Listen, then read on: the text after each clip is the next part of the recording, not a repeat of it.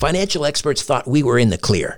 They were anticipating around 6 rate cuts by the Fed this year. And then the inflation data came out, higher than expected. Friends, this isn't going away. It can't. The U.S. is $34 trillion in the hole, and yet we keep printing money, which pushes the prices you pay every day even higher. So you can either bury your head in the sand or you can do something about it. Diversify a portion of your savings into gold with Birch Gold Group. Gold is your hedge against inflation, and Birch Gold makes it easy to own. They'll help you convert an existing IRA or 401k into a tax-sheltered IRA in gold, and you don't pay a penny out of pocket. Text STRANGE to 989898 and get your free info kit on gold. Then talk to a precious metal specialist on how to protect your savings from persistent inflation with gold. Text STRANGE to 989898 now. This episode is brought to you by Shopify. Whether you're selling a little or a lot, Shopify helps you do your thing, however you cha-ching. From the launch your online shop stage, all the way to the we just hit 1 million orders stage. No matter what stage you're in, Shopify's there to help you grow. Sign up for a $1 per month trial period at shopify.com/special offer, all lowercase. That's shopify.com/special offer. Survivor 46 is here, and so is On Fire, the only official Survivor podcast, and we have a twist this season. The winner of Survivor 45, Dee Valladares, will be joining us every week. We're going behind the scenes of the biggest moments, the how and the why things happen, and the strategy and analysis you can only get from someone like me, a Survivor winner. Listen to On Fire, the official Survivor podcast, wherever you get your podcasts.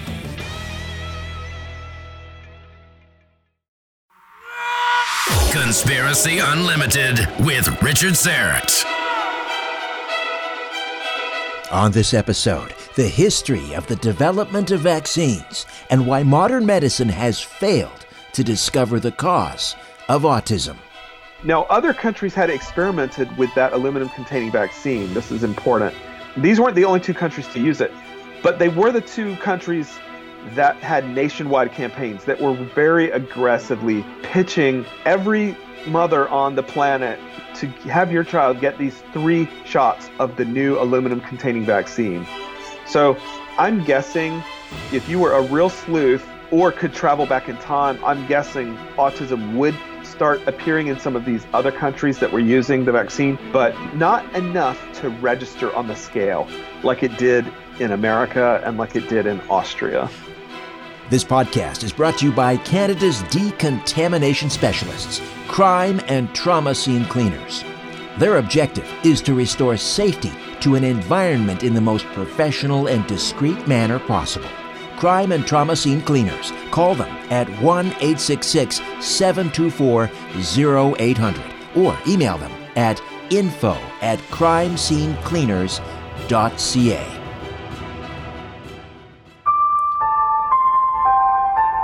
Conspiracy Unlimited with Richard Syrett. Pursuing the truth wherever it leads.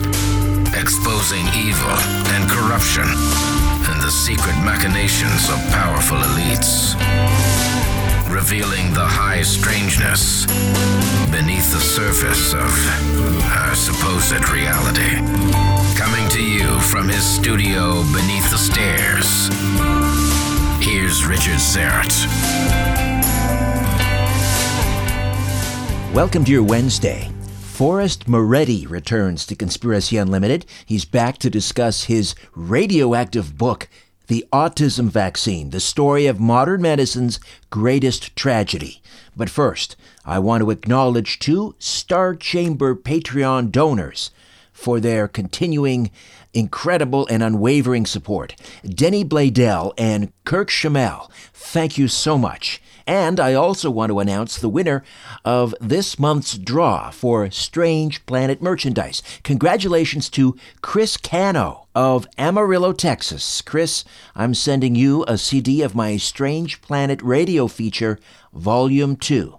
If you want to get in on the monthly draw for Strange Planet merch or be eligible to take part in exclusive monthly online chats and video chats with me, visit patreon.com/Strange Planet and consider becoming an official donor. In the late 1800s, a new disease arrived in North America from Europe and began to claim the lives of children everywhere. Though most today have never even heard of this illness, diphtheria, it would routinely kill over 10,000 children in a single year, more than polio might take in an entire decade. After much trial and tribulation, a shot was developed that helped both those already afflicted with the illness and those who might one day become infected. But the shot was dangerous, and many parents refused it for their children. And then, in 1932, a safer version of the shot was developed, but it contained a new ingredient never before tried on humans.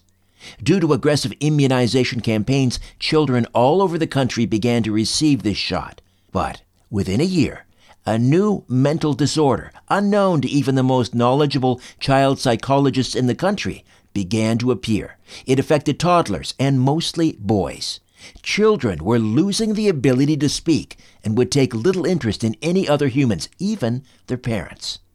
The autism vaccine chronicles the story of two of these children, one known throughout the world, the other completely unknown until recently, and why modern medicine's attempts to explain what happened to them have so far come up short. After graduating from Wake Forest University with a degree in religion and music, Forrest Moretti plied his trade in the film industry for several years, working on several Muppet movies, 4 seasons of Dawson's Creek, and many other films and television shows as an audio engineer, editor, composer, and animator. He transitioned into technology as a designer and developer for visual effects software, creator of the popular My Incredible Opinion and Vax Baby video series. Forrest has spent the last few years researching and writing about some of the most enigmatic riddles of science and medicine, notably autism and polio. Forrest has spoken at events and conferences around the country, but prefers to stay close to his writing home in the cab of a 1992 F-150, where many of his manuscripts were composed. Again, he is the author of The Autism Vaccine, the story of modern medicine's greatest tragedy. Forrest Moretti, welcome back to Conspiracy Unlimited. How are you? Hey, Richard. I'm great. Thanks for having me back on. Had a lot of fun last time talking about Crooked, and I hear you want to talk about the new autism book, so hopefully we can work through that. There's a lot of interesting things to talk about. Oh, to say the least. The first, I have to address the controversy. I mean, anytime someone comes out with a book questioning, not even a book, a tweet, questioning the efficacy or the safety of vaccines, I mean, there's just an absolute shite storm. And you hear this, I'm sure, all the time. I've followed you on Twitter. I see the tweets. Some of them are quite nasty. But the one that pops up time and time again is, who are you to write about vaccines? You're not qualified, Forrest. How do you respond? Well, there's two things going on there. One is they've been searching for the cause of autism for well over 75 years now, and have come up empty-handed and are just as clueless as they've ever been. So you would think the default posture would be, let's get more people involved rather than let's get less people involved. So who am I? I am not a physician. I haven't gone to medical school. I'm not a scientist. I have no PhD. I have no master's degree. I'm an inquisitive human being who has tapped into the greatest wealth of human knowledge ever created on the planet, which is the internet. A trove of information which is inherently useful, but for some reason when it comes to medical research, people would have you believe it's a useless tool. But to the contrary, it's an incredible tool. And for someone like me who doesn't have to specialize in anything, I'm not writing a dissertation, I don't specialize in any field. I'm a generalist who studies medical history. I study medical research, scientific research. I have no vested interest in anything other than trying to find out the truth. So with something like autism, after 75 years of zero success in understanding it, I think it's okay for people like me to explore and try and understand where it came from. And in fact, if I had a PhD, if I was a doctor, I'm completely unlikely to have reached any of the sort of profound discoveries I feel like I've made. It is a history book, really, but more than that, I mean, it's a thriller. It reads like a thriller. And the question, I guess, is, why are people coming after you? Why not you, I guess, is the flip side of the coin. And why are we in such a climate that to even question now will get you banned from Facebook, or you certainly won't get invited on to, Good Morning America. Why is it? Well, there's about 2 or 3 different things going on. One of the main ones, and everyone knows this, is vaccines form the foundation of modern medicine. Vaccines, according to common folklore, have saved humanity from certain death. Now, they certainly have made an impact on some infections, but not nearly to the extent we've been taught to believe. And to suggest otherwise is to suggest something akin to toying with someone's religion. If you were a Christian and I were to challenge the deity of Christ, that would really offend you. You wouldn't be real thrilled with that. If you are a believer in medicine as the savior of humanity, for me to question them in any way makes people uncomfortable. And beyond that, I, in the book, obviously am suggesting that vaccines, in fact, have a great deal to do with the appearance of autism. And that is another no-no that you do not discuss among polite company. You do not suggest that vaccines have anything to do with autism, because if they do, we have a very big problem on our hands. And you see it in the cognitive dissonance and the vitriolic rhetoric that people respond. If you even suggest a single study suggests that there's a possible link. So yeah, it's a very, very contentious subject because you're questioning the efficacy of the Holy Grail of the religion of science and modern medicine.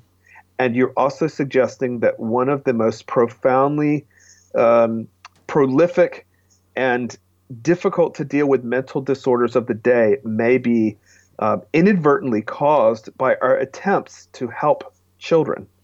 That is not something anyone wants on their conscience. Parents don't want it. Doctors don't want it. No one wants that.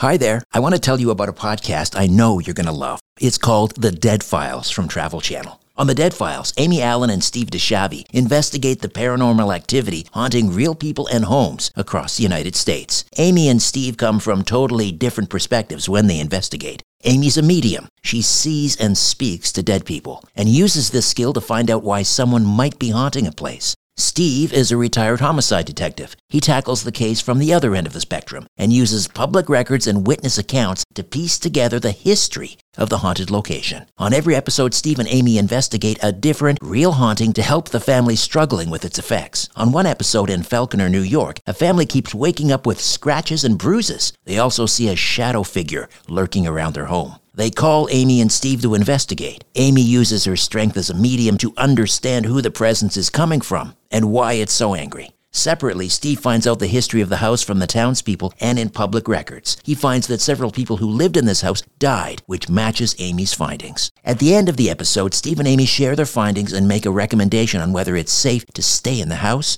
or time to get out. There are so many crazy stories on The Dead Files, and what's interesting about Amy and Steve is that they investigate the hauntings from two totally different perspectives. You listen to my podcast because you love tales of the paranormal, but if you want more, listen to The Dead Files wherever you get your podcasts. Does Monday at the office feel like a storm? Not with Microsoft Copilot. That feeling when Copilot gets everyone up to speed instantly? It's sunny again. When Copilot simplifies complex data so your teams can act, that sun's shining on a beach. And when Copilot uncovers hidden insights, you're on that beach with your people, and you find buried treasure. That's Microsoft Copilot. Learn more at Microsoft.com/AI for all. Hey, it's Kaylee Cuoco for Priceline. Ready to go to your happy place for a happy price? Well, why didn't you say so? Just download the Priceline app right now and save up to 60% on hotels. So whether it's Cousin Kevin's Kazoo Concert in Kansas City, go Kevin, or Becky's Bachelorette Bash in Bermuda, you never have to miss a trip ever again. So download the Priceline app today. Your savings are waiting. Go to your happy place for a happy price. Go to your happy price, Priceline. Let's talk about diphtheria, which is, as you point out, in the autism vaccine, the story of modern medicine's greatest tragedy. That is where it all begins. This is the first vaccine, really. Because, I mean, we can't call the smallpox that really a vaccine that kind of scratched the skin. But this was an injection of a foreign body into a human being the first time, right? Well, there had been a few. Diphtheria was definitely the first mass immunization for children. Smallpox is a weird shot that doesn't really fit under the vaccine moniker very well. It was a sort of a slight scratch on the skin using a bifurcated needle. Diphtheria, as you said, was a sort of the first time children, as a matter of routine, were given a shot, shortly after birth. And diphtheria, just so people know, is not something, many have heard of. And it's the D, if you've ever heard of the DTaP or the Tdap shot, and any of you who have gotten a tetanus shot would have gotten this vaccine because it's always a part of it. It's the D in for diphtheria, which is a bacterial infection which causes really bad white leathery patches on your tongue and your throat. And for reasons we don't really understand, although there's theories as to why, this bacterial infection became really nasty starting in the 1850s. And children died from it. It was a horrible infection. For somebody who researches all these diseases that we have pediatric vaccines for, measles was a fairly innocuous virus that never really hurt anyone in first world countries. Chickenpox is another trivial childhood illness no one cared about. Mumps, not many people cared about. But diphtheria was horrible. It was a killer. Killed far more children than polio ever did. And an agonizing death. It was like being choked to death. Horrible. Absolutely. If you read accounts of the way these children died, you see why they were doing things. I mean, you feel it. You feel so horrible for these children, for the parents, the doctors. They were doing anything. They were burning off these patches with muriatic acid. Just to give you an idea of how desperate they were. The mercuric powder and arsenical solutions weren't doing much. So they would burn off the patches with acid. I mean, that's how desperate they were to save these children's lives. So the vaccine was actually originally what's called an antitoxin shot, which was grown in horses. And they would give the horses the diphtheria bacteria, and they develop antibodies to the toxin produced by the bacteria. And they'd inject those antitoxins into children if they got sick with diphtheria. If they caught them early enough, sometimes those antibodies were enough to sort of stem the infection. It didn't give them any immunity or protection. It was sort of like anti-venom you might give to someone once they've had a snake bite. It wasn't really a vaccine then. It was, as you say, it was like an antidote. It's like anti-venom. Yeah, you give it to them after the fact. Right. But the problem was because this was being incubated, if that's the right word, in horses, horrible reactions, right? Yeah, it's really where you first see allergy appear in the historical record. They didn't really know what it was, but of course, they tried to clean up the horse blood. They called it dehorsing, which is like the most uncomfortable medical term or scientific term I've ever heard. But they were working on ways to dehorse the diphtheria shot because it inevitably had food, proteins, other diseases, just things from horse blood that would make its way into children. And so the second or third time children got shots, they would have very bad problems. So in an attempt to clean it up, they started putting something they had used to filter public water systems for quite a while. They put an aluminum solution into the horse serum, and the stuff stuck to it. They call it a precipitate. It like clings to the stuff in the horse serum, and they used that to try and filter it. By complete accident, they discovered that if that precipitate, if that aluminum substance actually made it in with the shot, it caused the human's immune system to react really strongly. So what they thought was, if we put this aluminum solution in the shot on purpose, then maybe we'll only have to give one shot, because they had actually advanced beyond the antitoxin shot, and they started treating the bacteria and the toxin with formaldehyde to inactivate it. So that's where it sort of transitioned into more of a vaccine, when you could give it beforehand in hopes that the body itself would generate antibodies to the toxin. So they inactivate the toxin and then inject that into children, but they started adding that aluminum substance that was initially what we might call potash today, or potassium aluminum sulfate. In 1932, that was sort of the fateful year I talk about in the book quite a bit. They add aluminum to this vaccine in America, and they have nationwide diphtheria campaigns running across the country.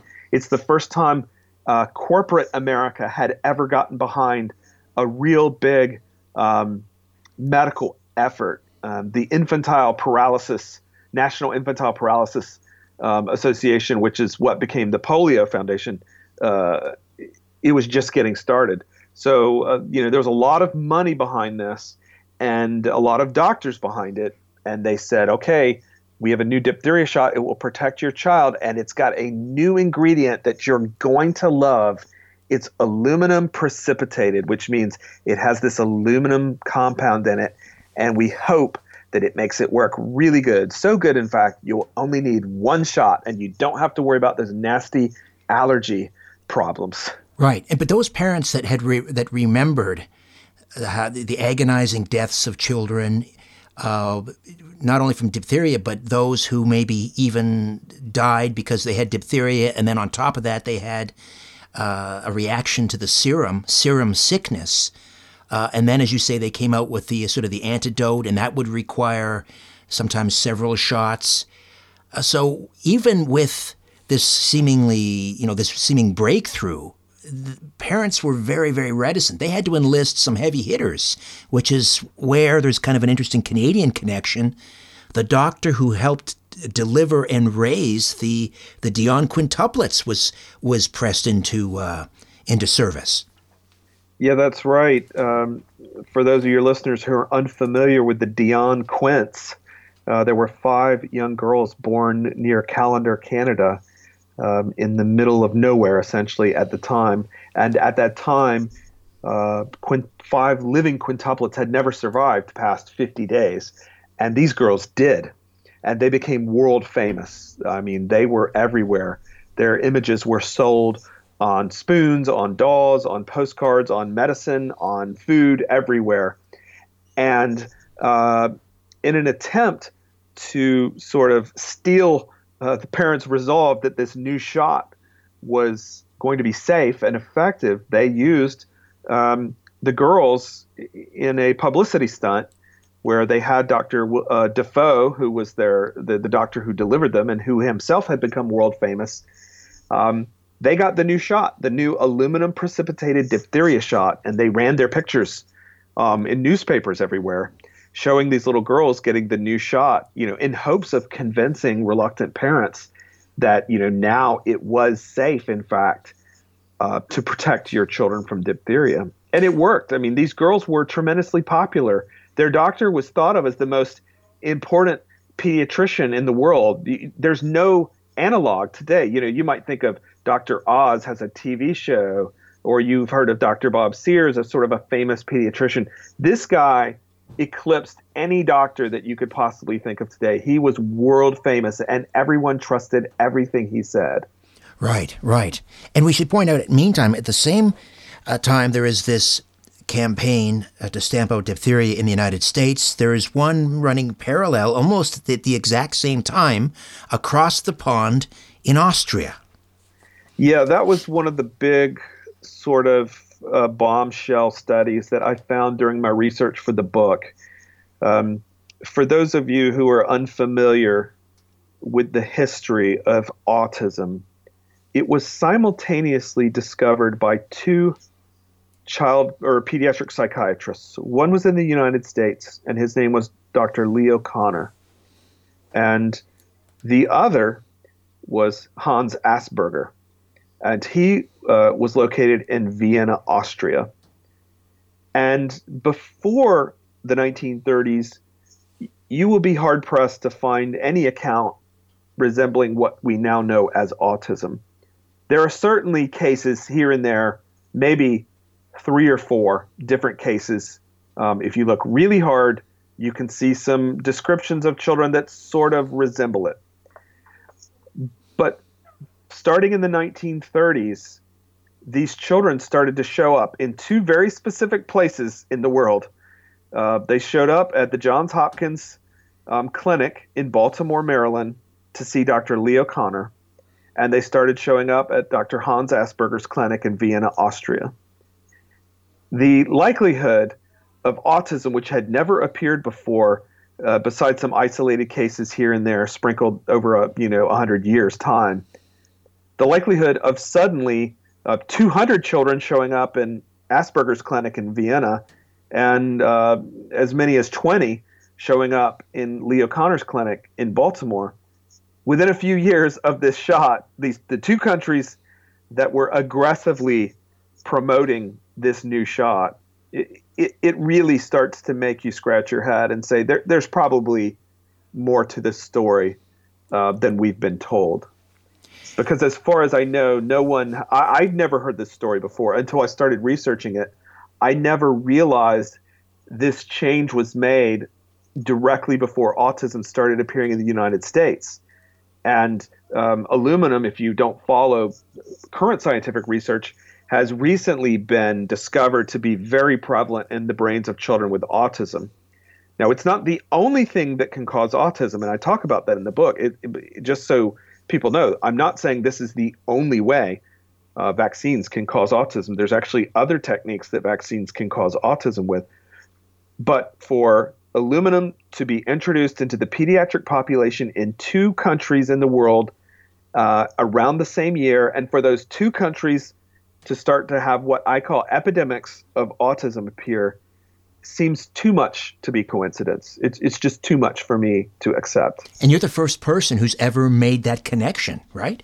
As far as I know, I've never. Once again, the American connection, I'd never seen anyone really talk about that. And that would have been enough for me to scratch my head and say, there's a story here. Then when I started looking into Austria and discovered that they were having very bad outbreaks of diphtheria and were struggling to control them. Now, other countries had experimented with that aluminum-containing vaccine. This is important. These weren't the only 2 countries to use it, but they were the 2 countries that had nationwide campaigns that were very aggressively pitching every mother on the planet, to have your child get these 3 shots of the new aluminum-containing vaccine.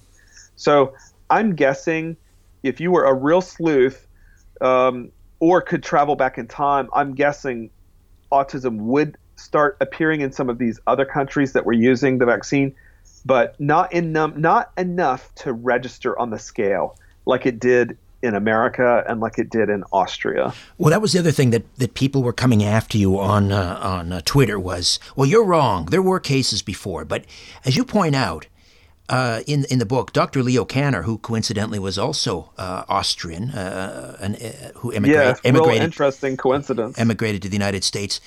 He wrote for what at the time, I guess, was kind of the definitive book on pediatric psychiatry.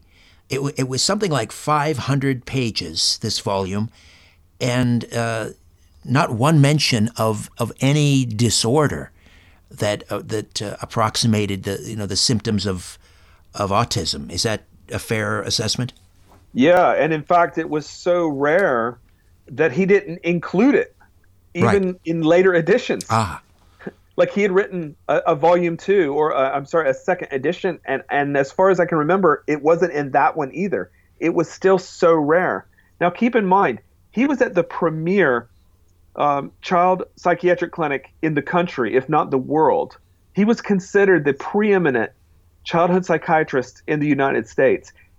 From the time he initially saw the first case of autism, 1935, till the time he published the paper in 1944, he had 8 years to look for other cases at the preeminent facility in the country. And you're going to tell me in 8 years' time, when he published the paper, he said, I'm paraphrasing here, I've never seen anything like this. This is something entirely new, and I feel compelled to mention it in this paper because I've never seen anything like it. We'll take a quick time out, and when we come back, we will talk about patient zero in the United States, and then another autism case in Canada. And we alluded to who that might be a little bit earlier. Back with more of my conversation with Forrest Moretti right here on Conspiracy Unlimited. Stay with us. This episode is brought to you by Paramount Plus. Get in, loser! Mean Girls is now streaming on Paramount Plus. Join Katie Heron as she meets the plastics in Tina Fey's new twist on the modern classic. Get ready for more of the rumors, backstabbing, and jokes you loved from the original movie with some fetch surprises. Rated PG-13. Wear pink and head to ParamountPlus.com to try it free. You know you need protein to fuel results, but it's not easy when you're drinking the same bland, chalky shake every day. Stop punishing yourself and get to GNC for the best protein in the game, including all the hottest brands and crave-worthy flavors that'll keep you coming back for more. We're talking protein that legit tastes like cookies, your favorite cereals, indulgent desserts, and more. So bust out of your protein rut and actually look forward to those shakes with unbeatable protein at unbeatable prices. Fuel your fitness with protein at GNC. Industrial hemp was recently legalized as part of an omnibus agriculture bill in the United States. Now, I've talked about the cultivation of this amazing and versatile plant, hemp, and how it's inextricably linked to human civilization. Now that hemp is legal again, after nearly 80 years, you're likely to hear more about CBD oil, which is produced from the hemp plant. CBD oil is truly a life oil, and its properties can help us on our journey towards a longer life and a healthier lifestyle. CBD oil from Ancient Life Oil is the highest quality, non-psychoactive grade of CBD oil available on the market. It's American-made from gold-grade organic hemp and supercritically CO2 extracted in a pharmaceutical lab. Get your little bottle of Big Relief from AncientLifeOil.com. AncientLifeOil.com. I take an eyedropper under the tongue every day, and all my stress and anxiety are gone. Ancient Life Oil, the Ferrari of CBD products.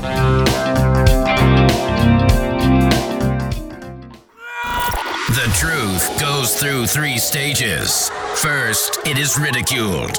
Then, it is violently opposed. Finally, it is accepted as self-evident. Let me just read that again. I don't know what that means. Conspiracy Unlimited with Richard Syrett.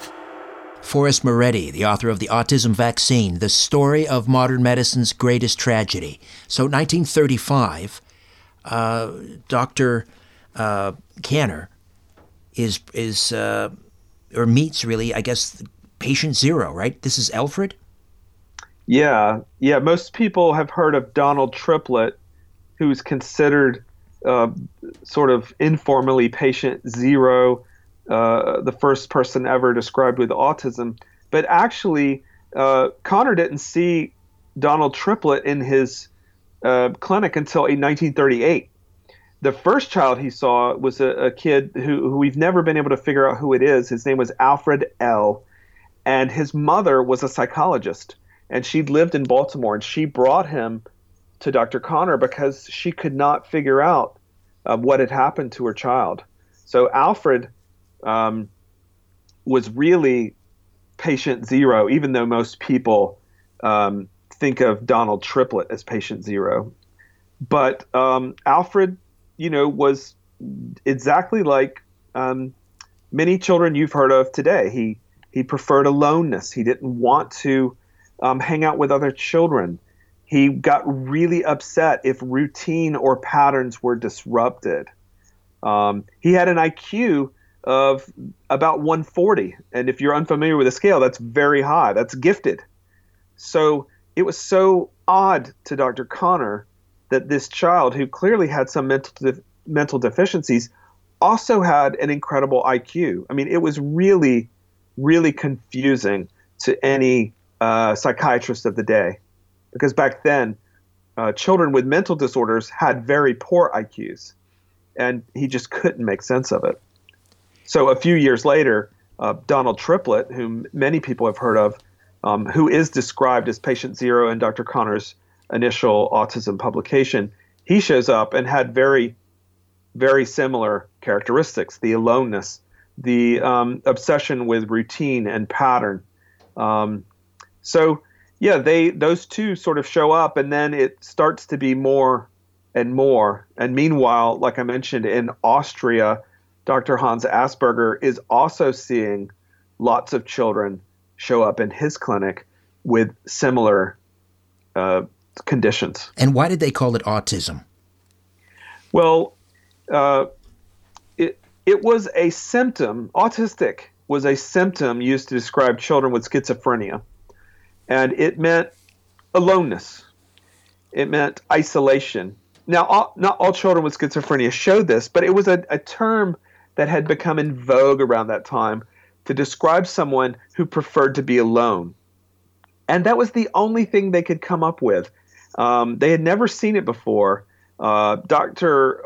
Hans Asperger was pretty clear. He said, I'm going to call this autism, essentially. Conner wasn't so sure. He used autistic in a sort of descriptive sense. And initially, people in the U.S. started referring to it as Conner's syndrome. But once things sort of started to pick up steam, people eventually settled on autism and autistic, and they dropped Conner syndrome. Meanwhile, up in Canada, Canada's darlings, I mean, they were bigger than Elvis, bigger than the Beatles, the Dion quintuplets, yes. who Dr. Defoe, as you say, in this publicity stunt in order to encourage parents to vaccinate, he vaccinated all 5 of the Dion girls, and one of them suddenly takes ill. Tell me about her.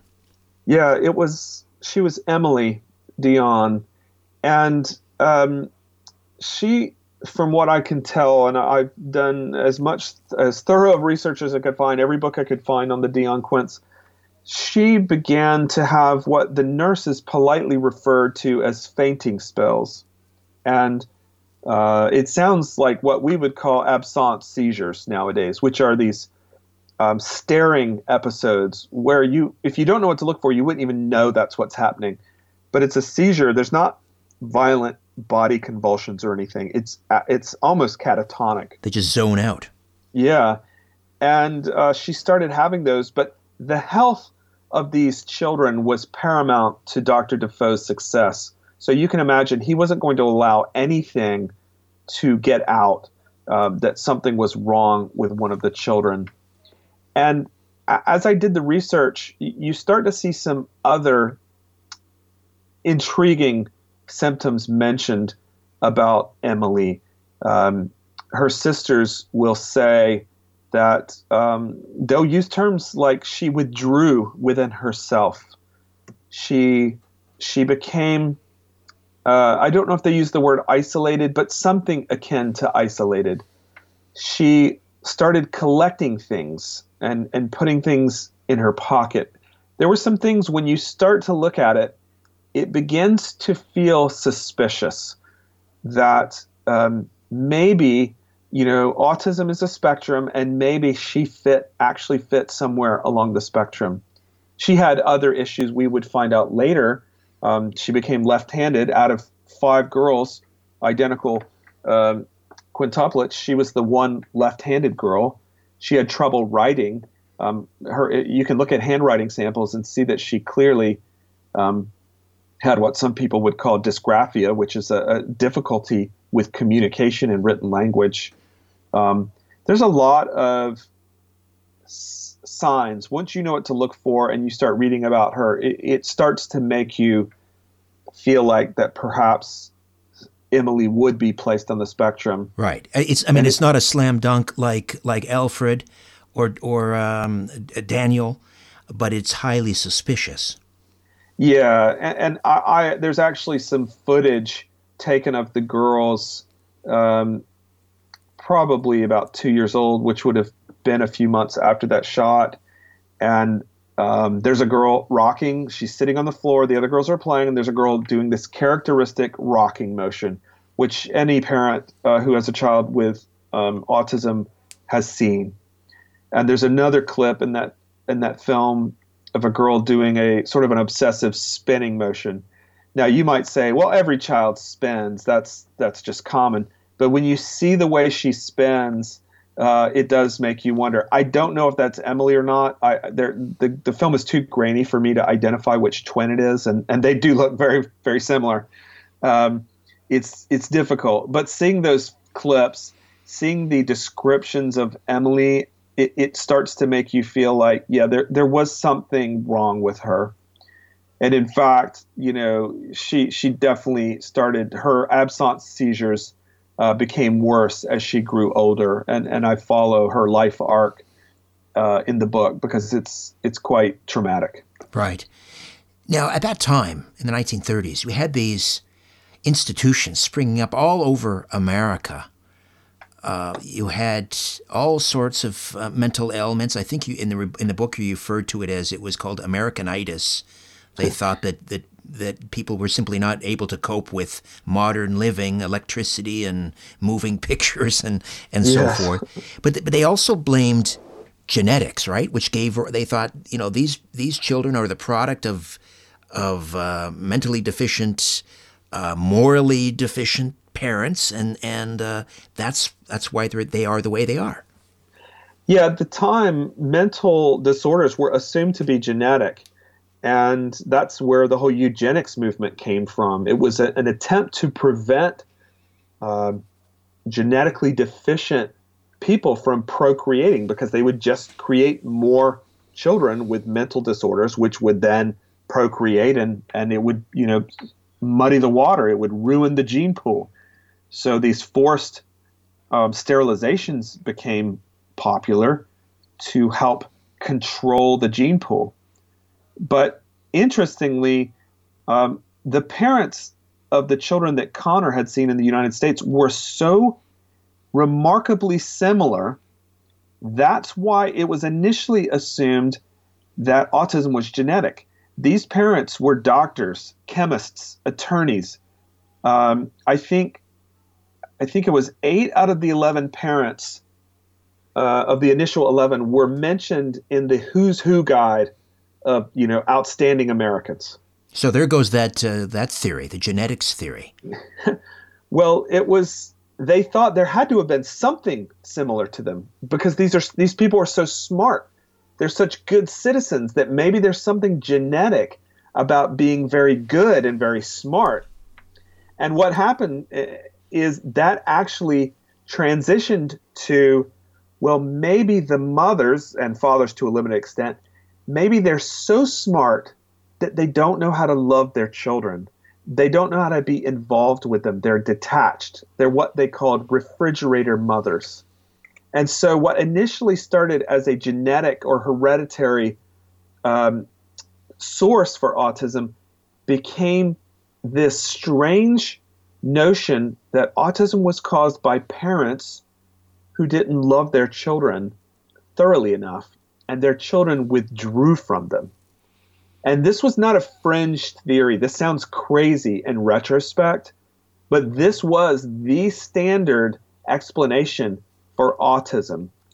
For 20 or almost 30 years, people would go on TV shows. They would write books about it, about how mothers needed to go to counseling to learn how to love their children better in order to perhaps pull their child out of this autistic state. So you can imagine the pain any parent feels upon having a child that doesn't want to be picked up or that doesn't want to look at them. Now add on the fact that the medical establishment is telling you your child is like that because of you can't love them. It's just probably one of the top one, if not top five, if not top one most horrible things right. medicine has ever perpetrated upon a parent. Absolutely. You have another interesting theory, which I think, to me, it just resonates, and that is that educated people tend to be sort of early adopters when it comes to something new. Talk to me about that. Yeah, I remember reading about this in technology. You know, if you look at the adoption curve of any new technology,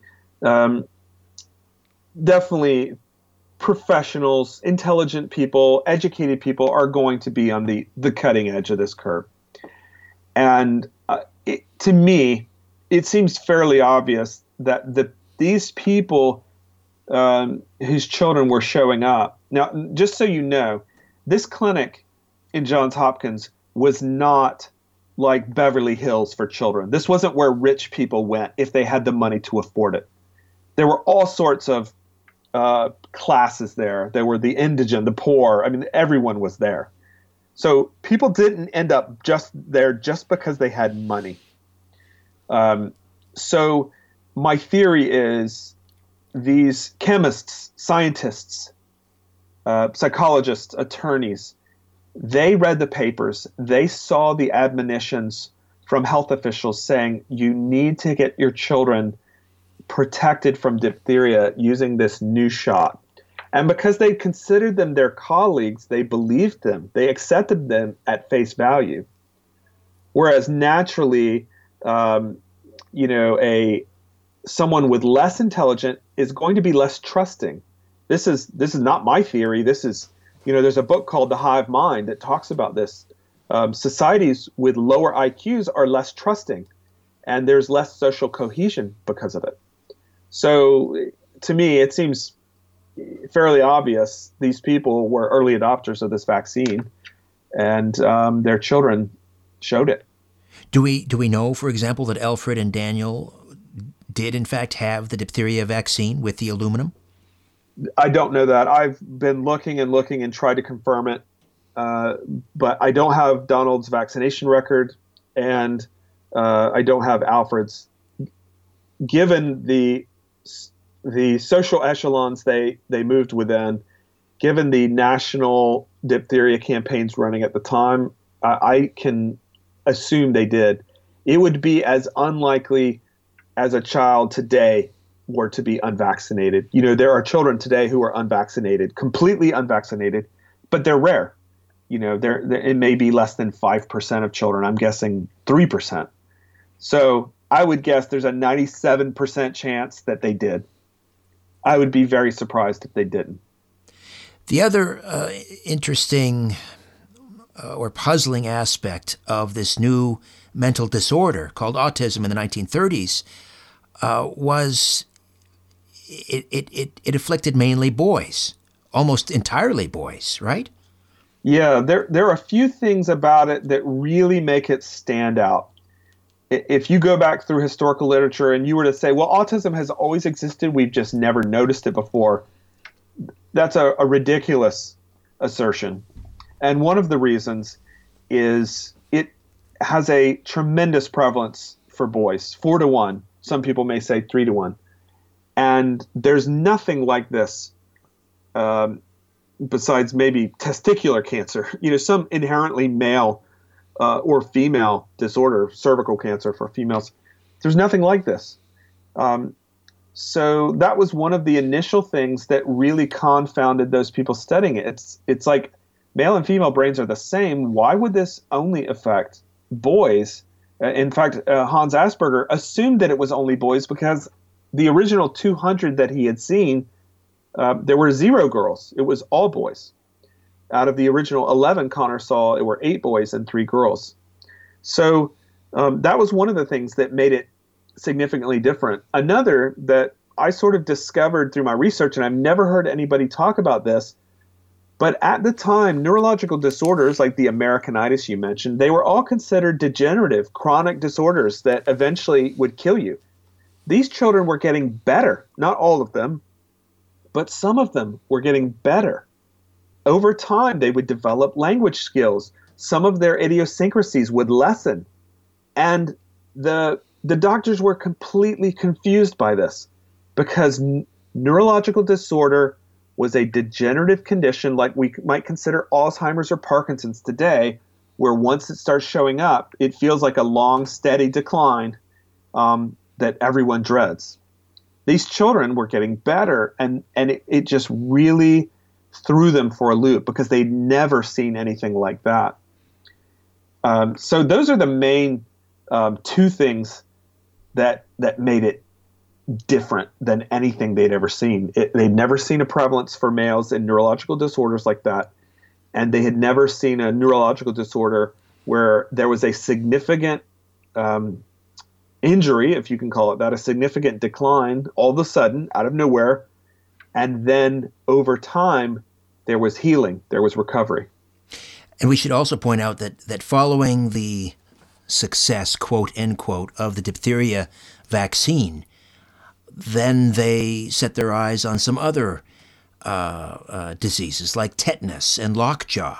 I'm sorry, tetanus and the whooping cough. Pertussis, Yes, the whooping cough. Yeah, whooping cough.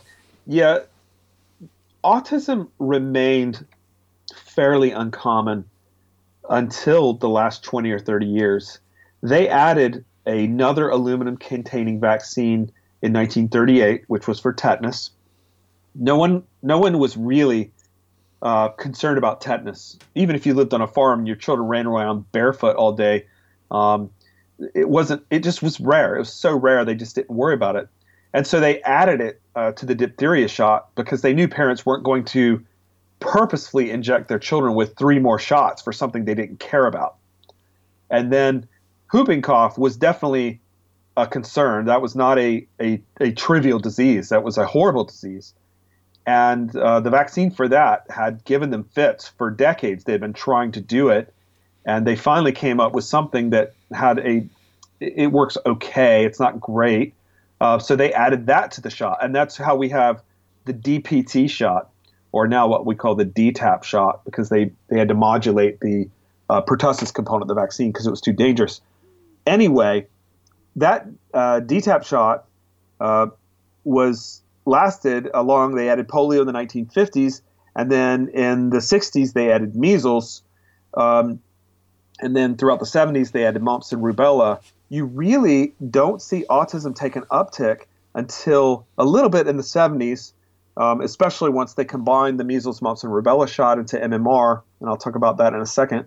And then in the 2000s, after 1986, when they basically made it law that you couldn't sue a pediatric vaccine manufacturer, the number of aluminum-containing and essentially all different types of pediatric vaccines exploded.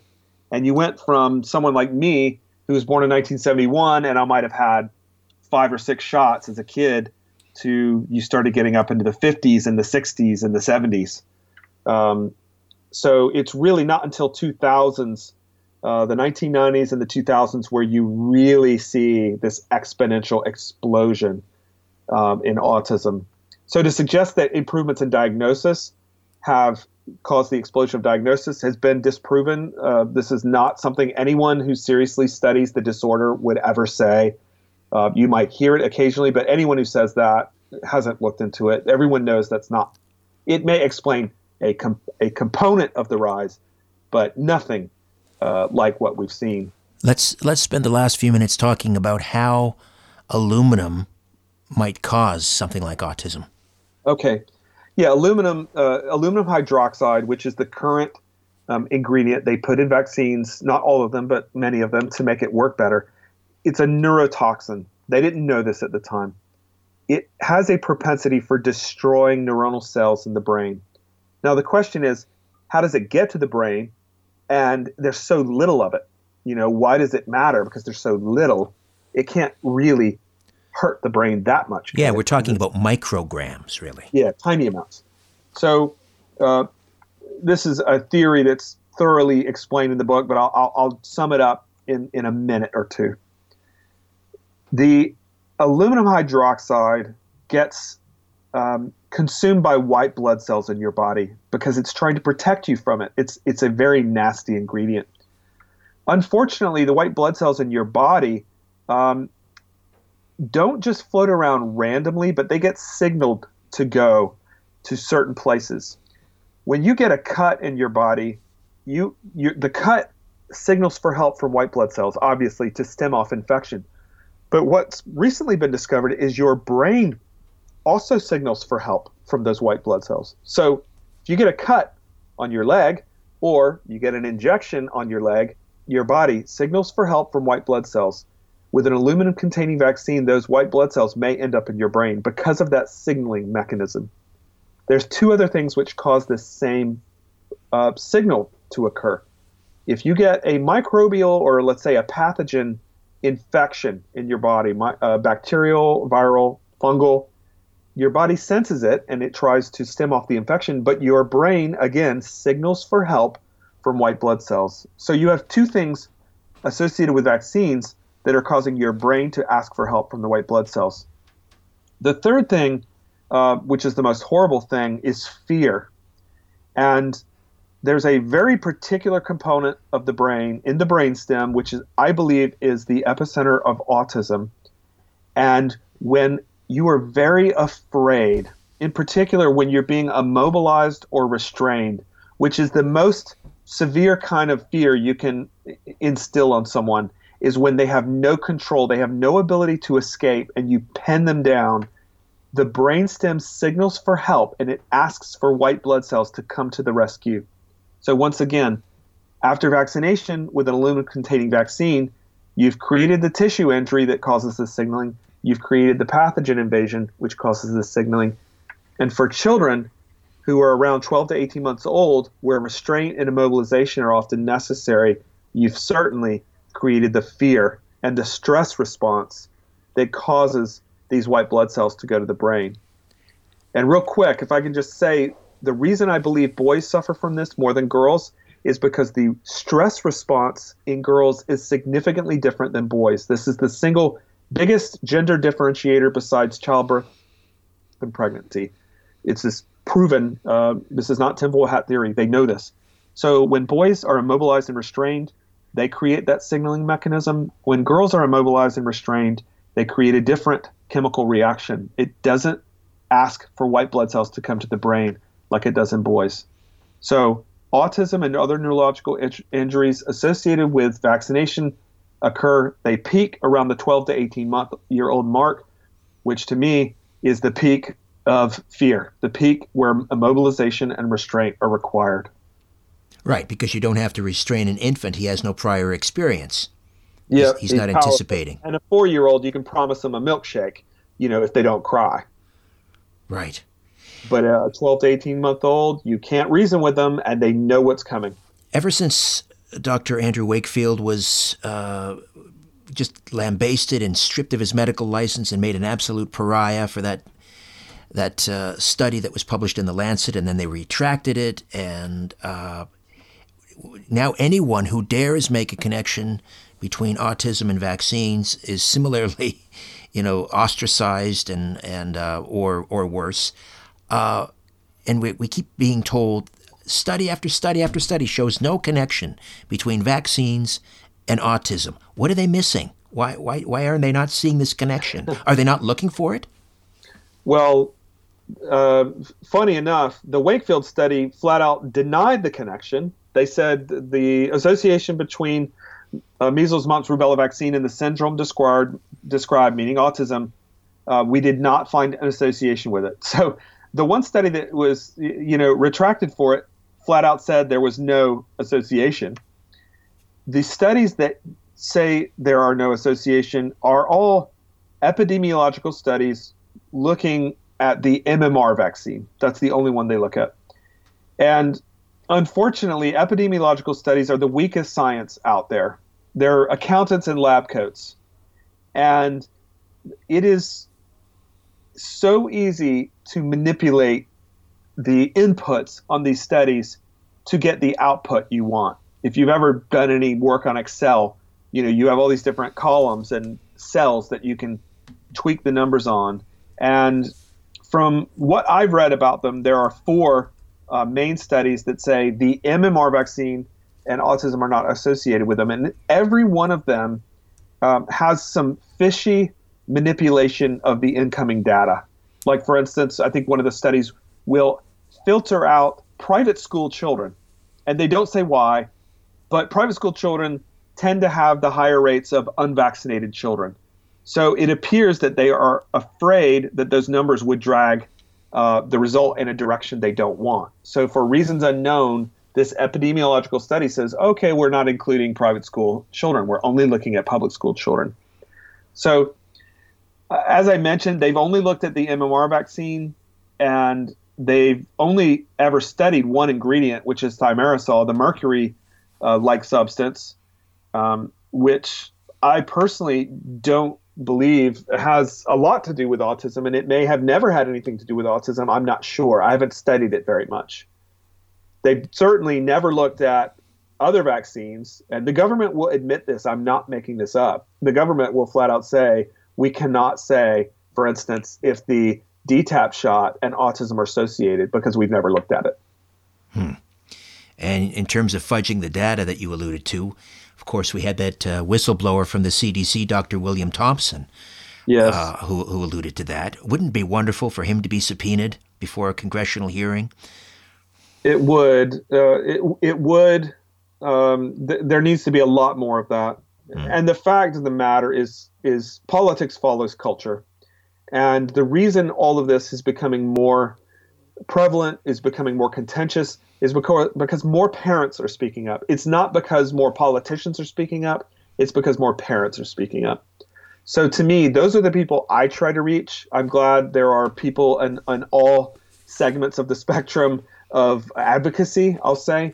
There are political movements, and there are people who do protests and rallies, and people who go lobby congressmen and congresswomen and representatives. And there's all these different pieces of the puzzle that need to happen. To me, the source is cultural change, and that's what we're seeing most of all now.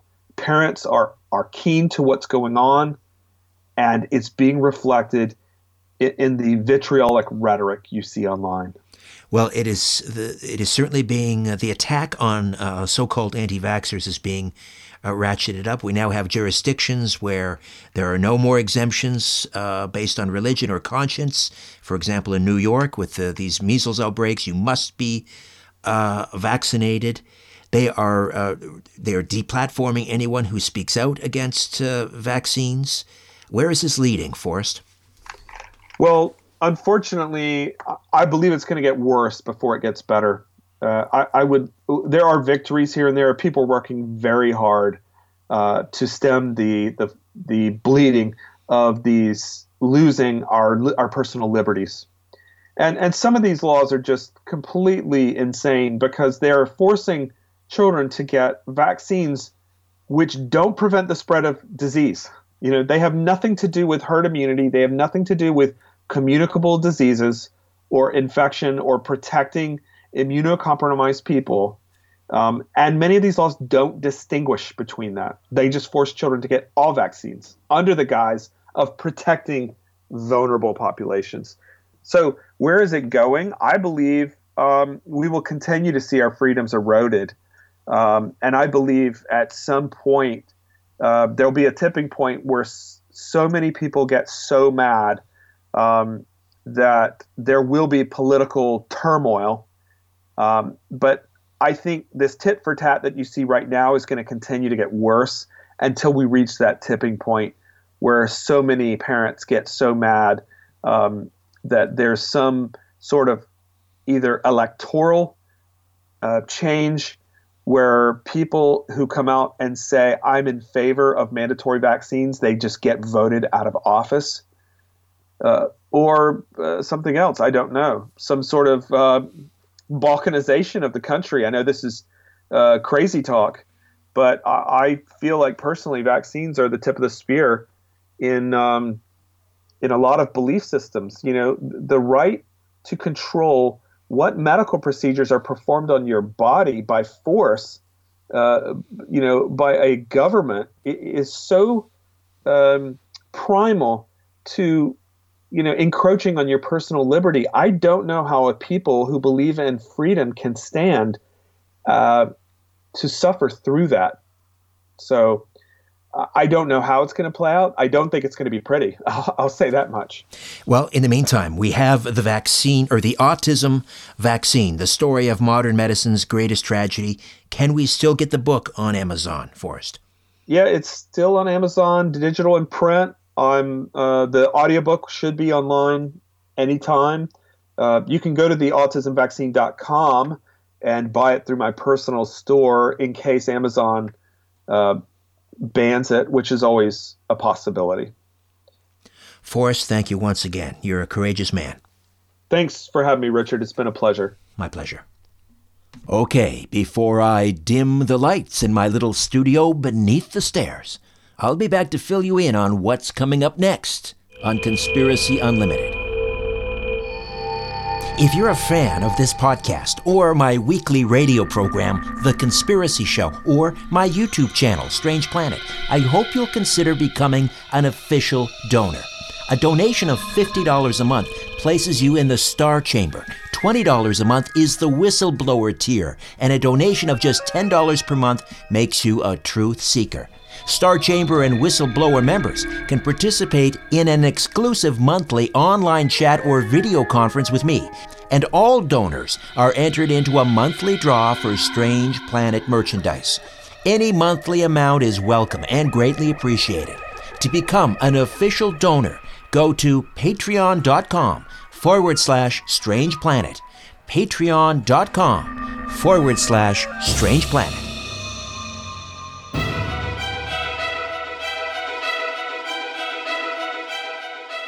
Next time on Conspiracy Unlimited, one of the fiercest climate change skeptics on Twitter presents historical data he says destroys the climate change models.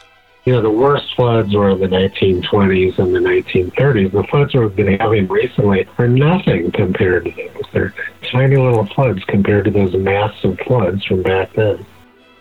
Until then, I'm Richard Syrett. So long for now. A new Conspiracy Unlimited with Richard Syrett drops every Monday, Wednesday, and Friday at conspiracyunlimitedpodcast.com. Blow your mind. That is all for now. Oh, and remember to share and give a 5-star review because we have huge egos and need love. We're like cats. We need